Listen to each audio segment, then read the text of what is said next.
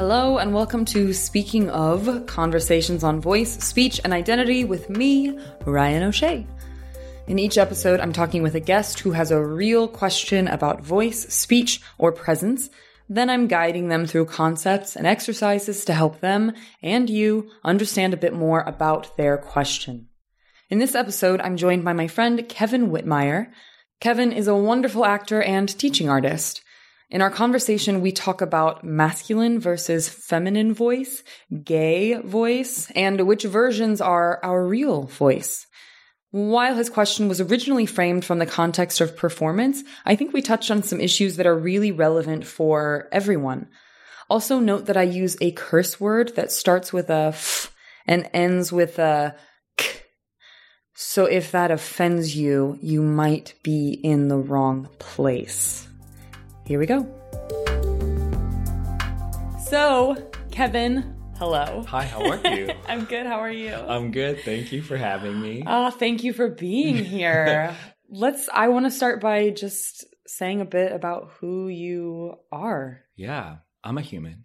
No, End of podcast. End of podcast. No, I'm from Amishtown, Pennsylvania. I'm very close with my family. So Lancaster, there's always a talk about Lancaster versus Lancaster. Ooh, yeah. So I guess it's a little bit more dialect or no accent. I don't know. I feel that way even like when people are like Wilshire Boulevard. Yes. I'm like, you can't do that. Exactly. It is Wilshire. Yeah. So performance has always been a forefront in my life, I guess, overall. So I've been performing since I was little, and then I pursued it in higher education. I have my master's degree, and I teach now, and I'm currently an admissions counselor as well. So I write and do a lot of my own work. So I see a lot of art and theater, and live performance, I think, is very important to me. So I think that that's a little bit about my background overall. And I have a lot of training in Fitzmaurice and Linklater. So I've been able to compare and contrast, I guess. But my journey, I guess, with voice is because I'm also believe it or not, a homosexual man. Oh, Kevin, I had no idea. I know, right? But that's my private life. So I guess one of the things I was excited to come on and talk to you about was this whole idea of masculine and feminine voice. Because I think I talked a little bit about how I'm from Amishtown, Pennsylvania. So I think growing up in that area, it was very Republican. I had two older brothers and then a really great dad, very Republican family. So with that mindset, and we're a farmer family. So the education is great. But in that sense, there's a lot of, dad instead of dad, a little bit of that, like, you say it again for me? Backwater moments. So it's a little bit of, hey, we got a text message. A little bit of like, instead of like dad, it would be like dad, like, oh, my dad. Yeah. So like I guess that's like the inversion. Yeah. I guess. Yeah. Which I never understood. And I always heard that a lot when I actually was getting my master's degree. And I remember my speech teacher would always say to me, like, we would be like, oh, you get a correction. You'd be like, thank you. And they'd be like, thank you.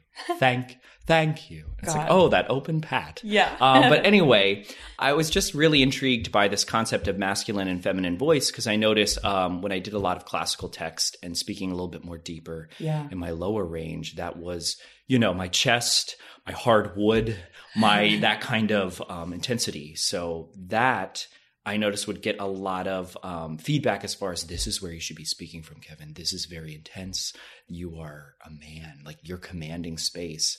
But then in my everyday life, I have such a musicality, and it's very similar to both my brothers who are straight, married, happy, beautiful, wonderful men. Yeah. And I also was recently at a bachelor party for lucky enough in Los Angeles. Yeah. And I was the token gay man, which I'm great with. I'm fine. I can keep up with them. I shoot a gun. I can spit like a man.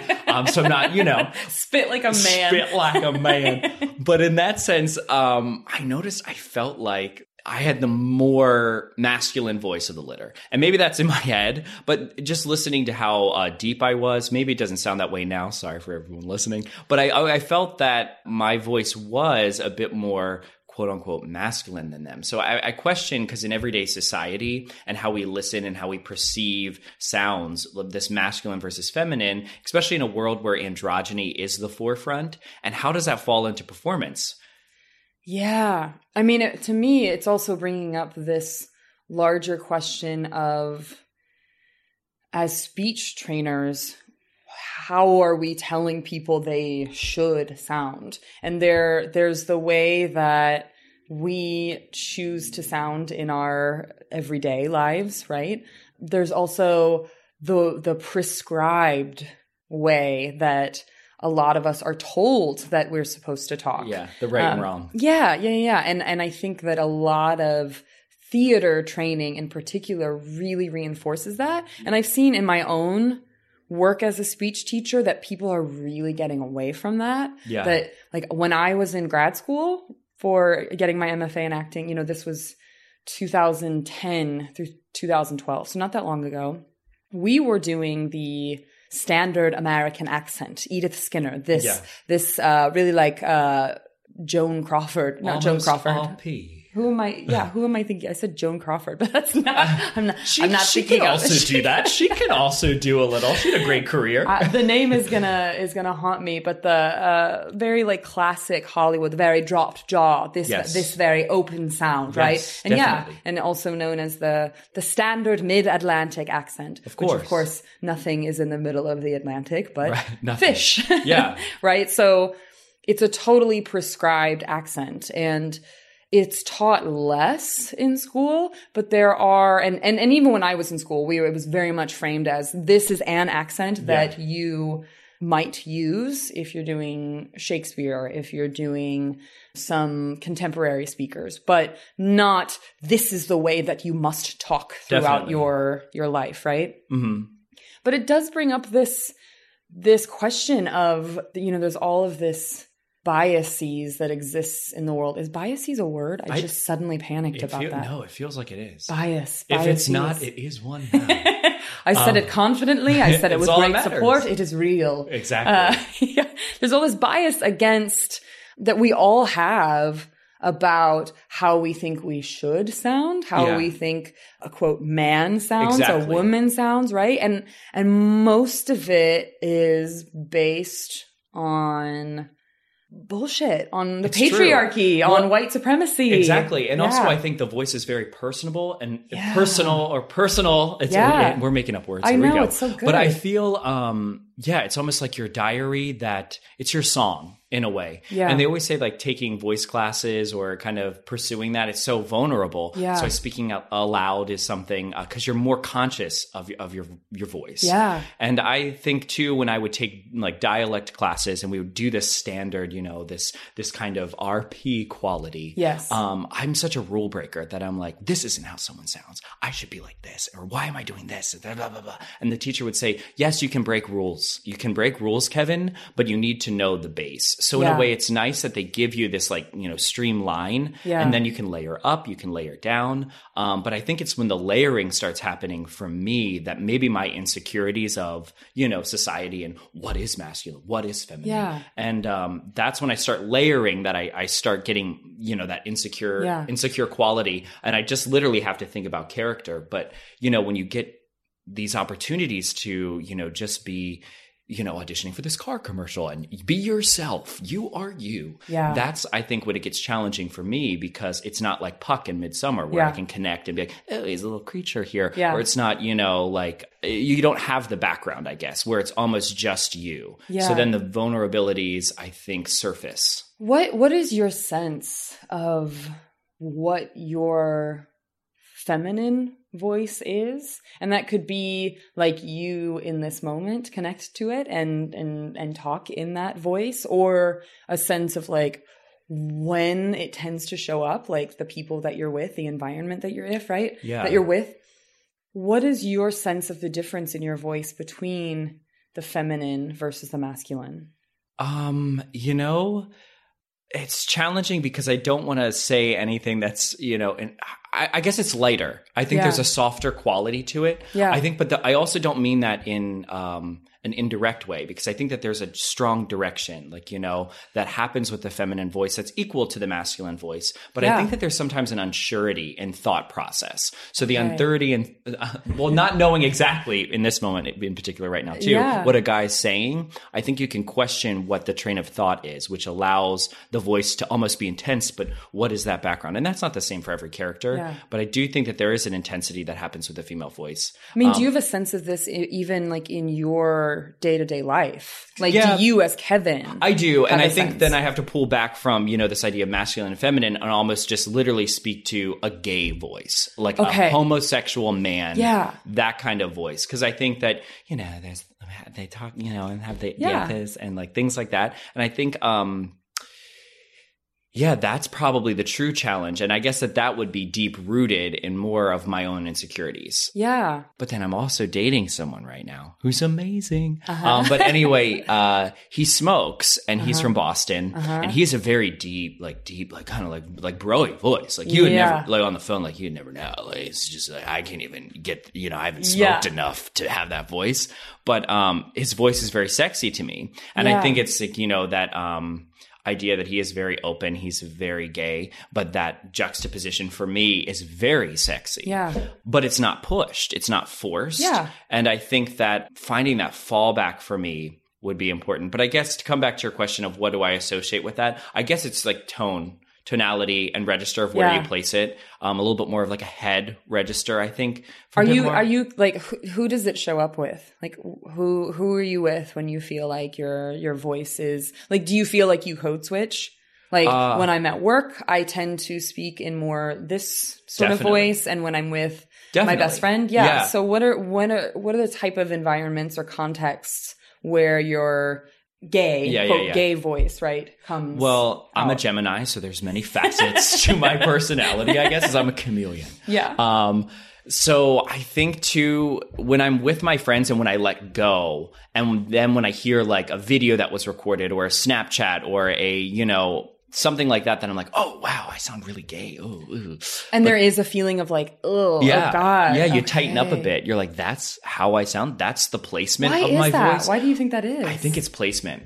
I do. Oh, okay. And I do wish Tell me what you mean by placement. Okay, so like right now I think I'm talking a little bit more how I would talk in everyday life. So this is kind of like my natural placement would be here, and I'm just kind of like talking, I don't know. Placement is in like the range of pitch, yes, like exactly, pitch range? Exactly. Okay, great. Like lower in your pitch range? Exactly. Okay. And then I think when I have more of a masculine voice, it's more in this register. But I also come back to, I don't know, maybe this is bizarre, but I think too of a mime class that I taught, and then I did a workshop with another person that was in the workshop. Anyway, this gentleman kind of chatted with me a bit about how you should really take 3 seconds. Always take 3 seconds, even before you say your name, even before you answer anything. So it'd be like, hi. You know, and it kind of commands that space to you. And I think it also allows me to pre-program too, like where my voice is, how I'm directing it, where my range is or where it lives in my body, if it's in my chest, if it's coming from, you know, like my third eye chakra, or if it's, you know, a little blocked, I can kind of really feel that if I rush. Yeah. And I think in everyday life, I rush as opposed to being more calculated. What would be the benefit of being more calculated?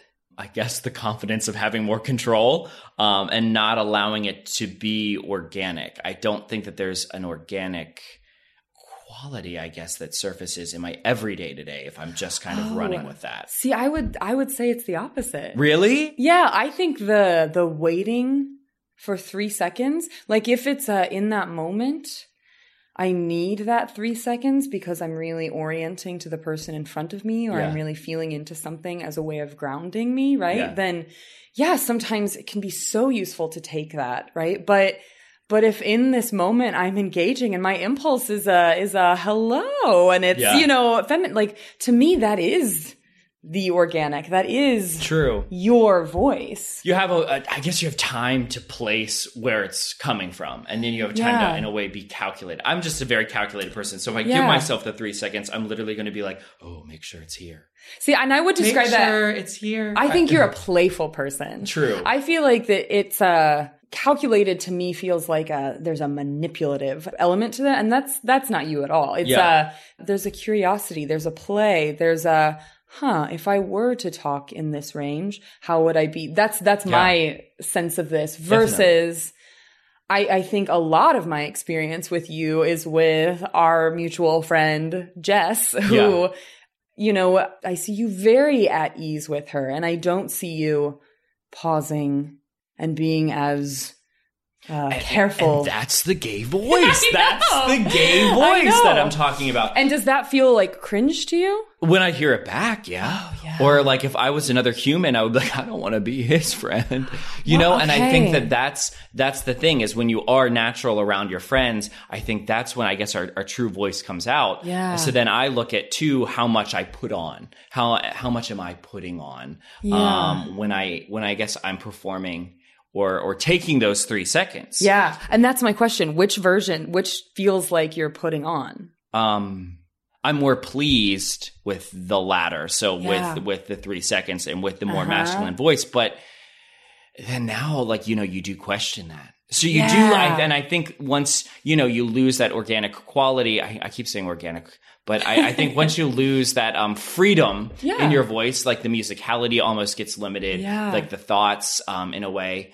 So yeah, I guess you lose that. And here's why I think that all of them are your voice. That's the reality. I mean, you in this moment, you know, in your quote unquote masculine voice, like you still feel so present to me. This is still a conversation. This is your voice, right? It's not, oh, now Kevin is faking something and those other times are some camp made up version, right? Yeah. They're all you.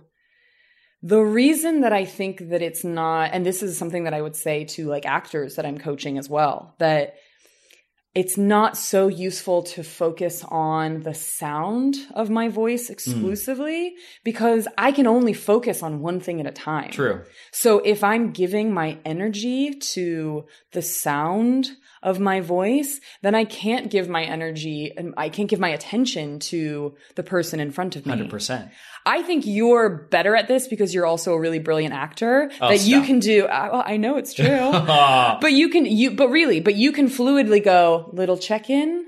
There's my voice and then easily go back to the other person. Not everybody's so good at that. Well, and to pull off of this, it's funny because I was thinking about the same thing of what is it that makes it, I guess, more natural. And I think that I'm looking at you in the eye right now. I have a partner that I'm connecting with. Yes. So even though I do take those 3 seconds and I do take the time to align myself and check in, once I find that placement and where it's going to live, then I have that, I guess, outer being and I'm focusing. Yes. So then I'm not focusing on that anymore. I in a way preset. I put my car in cruise control, control. But yeah, you do that and then you can kind of push that out. So it's always about the other person, which can become challenging, I guess, in monologues or in your day-to-day where you feel like you may not be connecting with someone because in, you know, a scene or in those moments where, you know, you have a scene partner, they've done the work. They're looking at you. They're committed. They're connected. Or, you know, when you're doing a monologue, maybe, or when you're in your everyday today, maybe, you know, they haven't had coffee. You're, you know, staring at a room full of people that are looking down. You don't have that. So it's another added pressure, I think, where then you can kind of come back and I guess question and be vulnerable. And then I guess it comes back to the voice. Like maybe the voice is the root of vulnerability for human and we just don't really realize it. Yeah. I think that the voice is also where I feel people. Yeah. And again, I think that you're an example of somebody who can have an aware, and I do this too, right? Of if I feel that I'm in an area, like I'm getting really amped up, I'm getting really passionate about something, and suddenly like I'm in my higher range, I don't tend to go, oh, I need to talk lower and fix it. To me, I go, ooh, I'm getting really amped up. And I know that that's true because of the sound of my voice. Yes. So I'm going to adjust and calm myself down. Ooh, okay. For me, in other words, the voice, the sound of the voice is always a side effect to how I'm feeling. It's always a side effect to what I'm connecting to. Yeah. So if I'm connecting to an awareness that I'm in a room of a bunch of straight men, and I'm the only woman, I'm going to have my very connected, in Fitzmaurice voice work, we would call it structured voice, right? Yeah.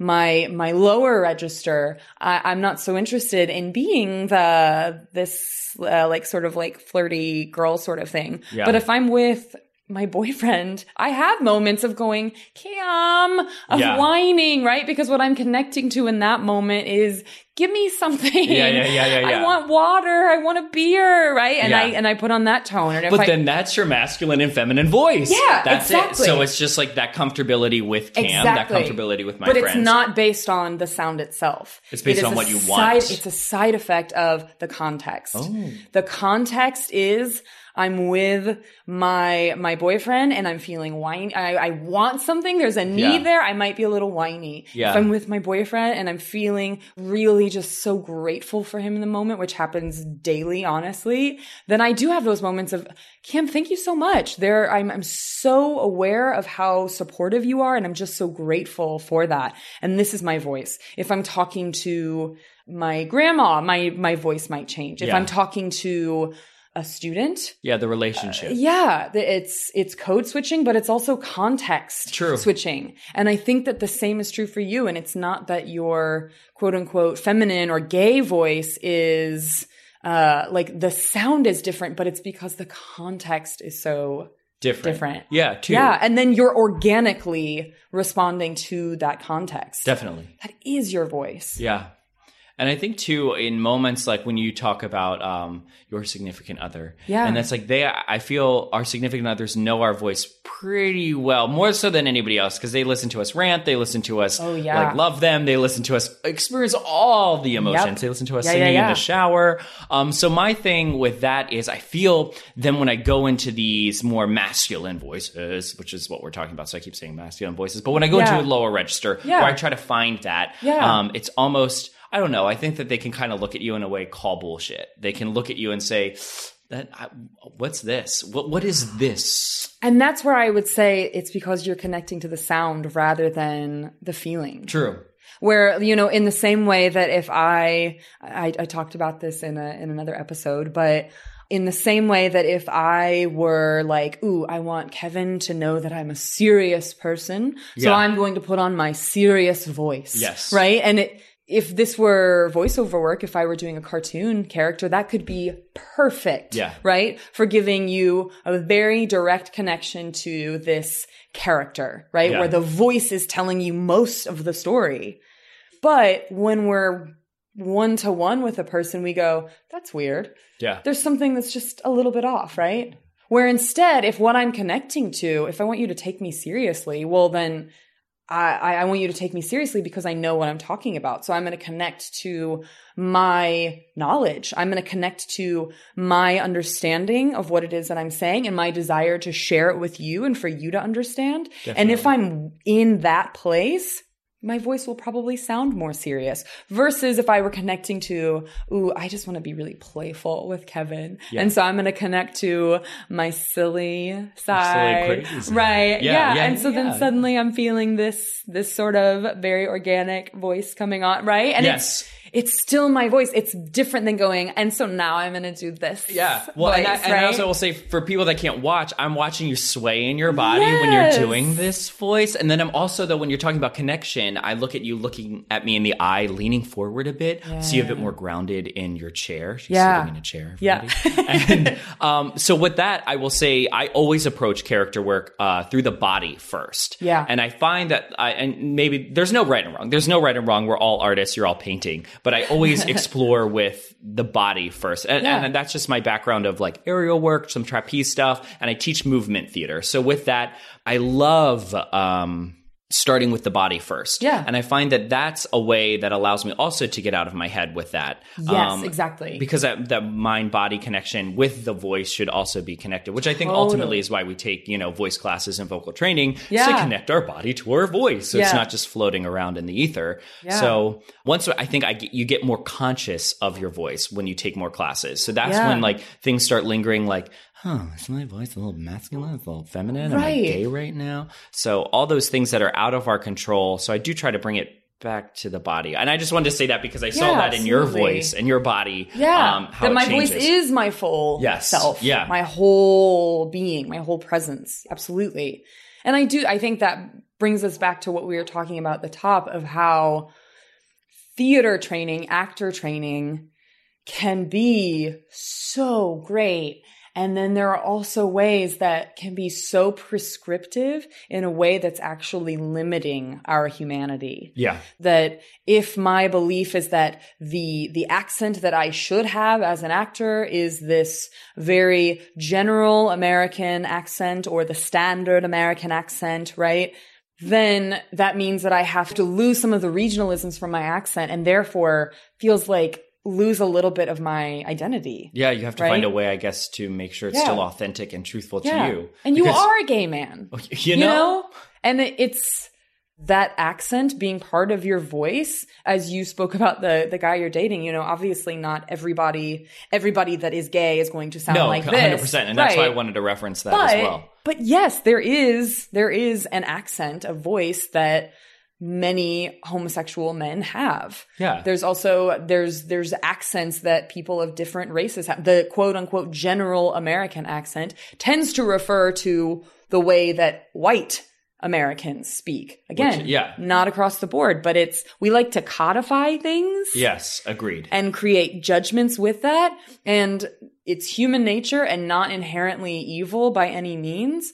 But when as artists, when as teachers, I think especially, we start to go, this voice that you have, Kevin, makes you seem like you're gay, and that's not hireable, that's not castable, we need to change this, then it is asking you to remove a little bit of your identity. And that is inauthentic. Fucking sucks. Yeah, it does. Well, it feels personal too. I will say this is a side story, but it's just I was playing Leaf Coney Bear in Putnam County Spelling Bee. This is forever ago. For those of you who don't know that, he's a hippie homeschool, really great kid. Awesome, great role. Oh, from the musical? Yes, the musical. Yes, yeah. So it's a musical. But I remember I was going through a really rough breakup at the time. And this is like someone that loves life, very large. So I tried to just, in a way, embrace this voice, this character in such a way that I was like, this is who he is. And then I remember one of my mentors at the time said to me, you know, we're aware that you're going through this breakup. We know what's happening. For you to walk on stage and not allow the audience to see that, we will not believe your Leaf. And you're a very great actor and you can kind of mimic and do a caricature very well, but you're doing yourself a disservice and the play a disservice and not telling the true story if you don't allow a little bit of that to trickle in. And then I went home and I got mad and I, was just like, I'm an awful actor. This is going to be awful. How am I going to ever do this? But then I thought about it. And then I just went through the script and there's this one line that he sings where it's like, at least I'm finally a part. And that line in of itself was like the heartbeat for me of Leaf. I could just really feel like he's so finally happy to be like a part of something. And this is so exciting for him to walk in and be like, oh my gosh, I'm a part of, this is it. I'm so like excited to be here. And it's just like, that's so heartbreaking then when he does get out and just kind of knowing that that's his acceptance. So it allowed me to kind of allow that song, that moment to really have that like, I'm finally a part of something. This is what I'm going through. You're connecting to what's truly going on in your body, your mind, all of it. Yeah. And I think it's similar, I think, with the voice, because then that kind of really came along for the ride. And I think it's when we don't embrace things, as you were saying, like when I walk on stage, I'm like, doing a King Lear monologue and I'm just like, all right, no, you are not a gay man now.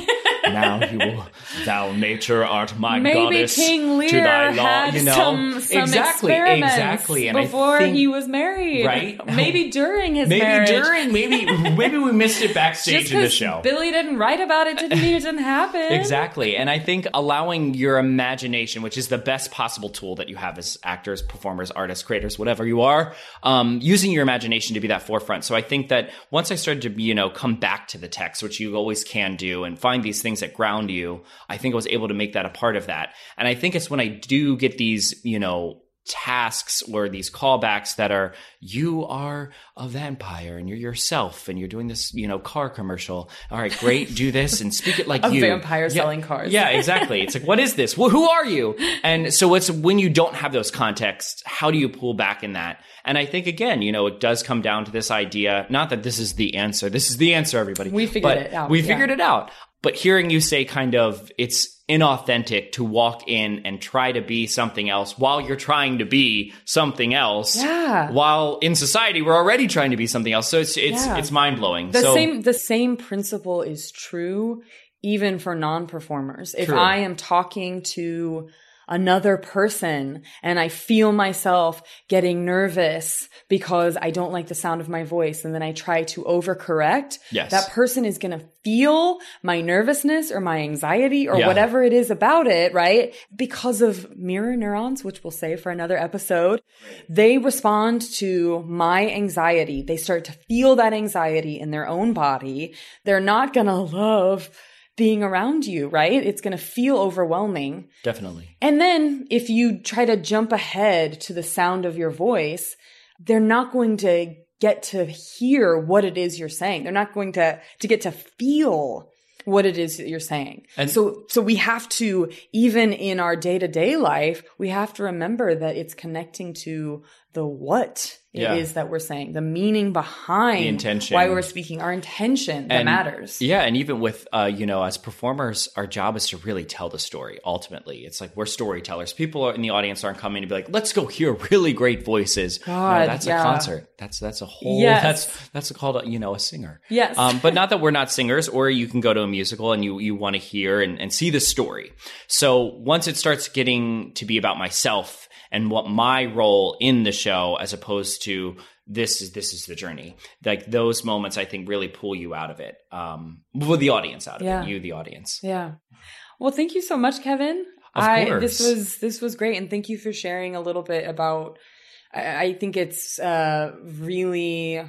It can be really vulnerable to share questions about your voice, especially that are so closely related to your identity. So I really appreciate you sharing. Well, thank you. Yeah, I think it's a concept that I've just been grappling over time in my training, because as you train more and you go back and you read your acting journals and your notes, I've just always been dabbling on this idea because I've always tried to be something I wasn't, I guess, for so long. Yeah. And now I'm a grown adult man. So I've seen some struggling, so I'm not a teenager. I'm not in my young 20s. There's definitely insecurities that will always linger, but I think that I'm able to own a bit more, but I'm still very fascinated with this idea of voice. And especially, as we do blend this gap, I feel like my children and my children's children in 40 years, there's probably going to be no gender. It's just, I don't know. Who knows? Who knows? Yeah. So I'm just really curious about that concept, but it is very prevalent in a lot of, classic text, which we've referenced a couple times, but it's also very prevalent in, a lot of modern text as well, especially when it's just us. And we're supposed to just be us. Yeah. Am I enough? You are. We all are. Yeah. But thank you. Thank you so much. Yeah. That was Kevin Whitmire. And just an aside, if you're interested in hearing Kevin's feminine voice, you must check out the Instagram of a character he's developed named Karen Beaches. I really just want you to see it because Kevin is so funny in the role.